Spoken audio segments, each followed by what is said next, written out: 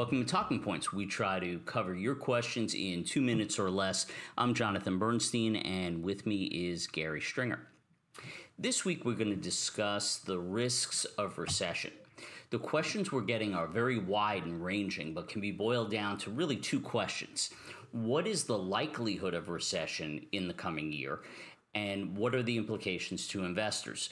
Gary, there's a lot to unravel here when it comes to U.S. recessions. Help us understand the indicators that go into our recessionary risk model and discuss some of the implications for investors.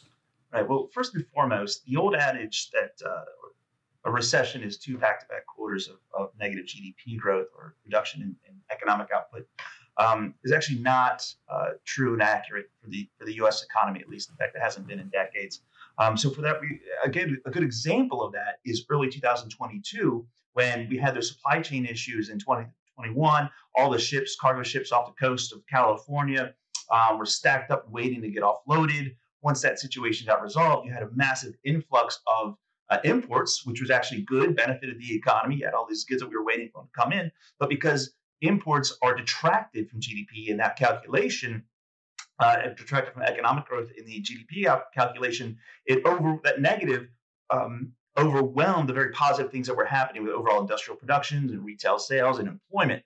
So the economy was actually continuing to grow in real terms or in reality, but because of the way the GDP is calculated, it showed a negative GDP number.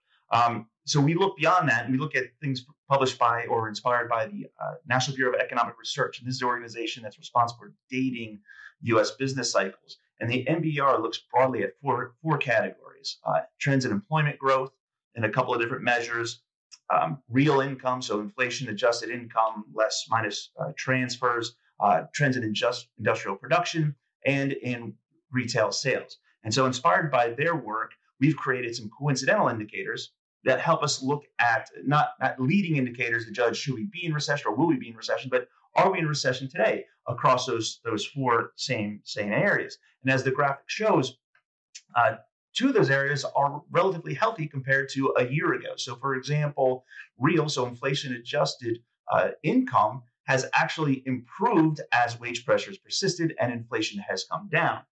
Meanwhile, the labor market still looks relatively strong, not quite as strong as it was a year ago, but employment trends are still healthy by historical comparisons. Industrial production, however, is flatlined, so that's a warning signal.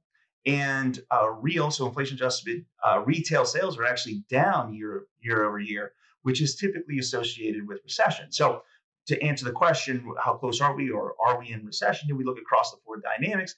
And we can see, or the four dimensions, we can see that no, we're not currently in recession, that the economy is significantly weaker than it was a year ago.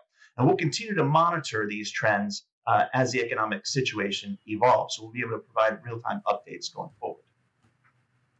Yeah, that makes a lot of sense. So to summarize, having a dynamic model for understanding U.S. recessions is really essential to making informed decisions and devising appropriate strategies to mitigate any potential adverse effects. So if you want to learn more or receive a copy of the article that accompanies this video, email us at info@stringeram.com or give us a call at 901-800-2956. And as always, thanks for watching.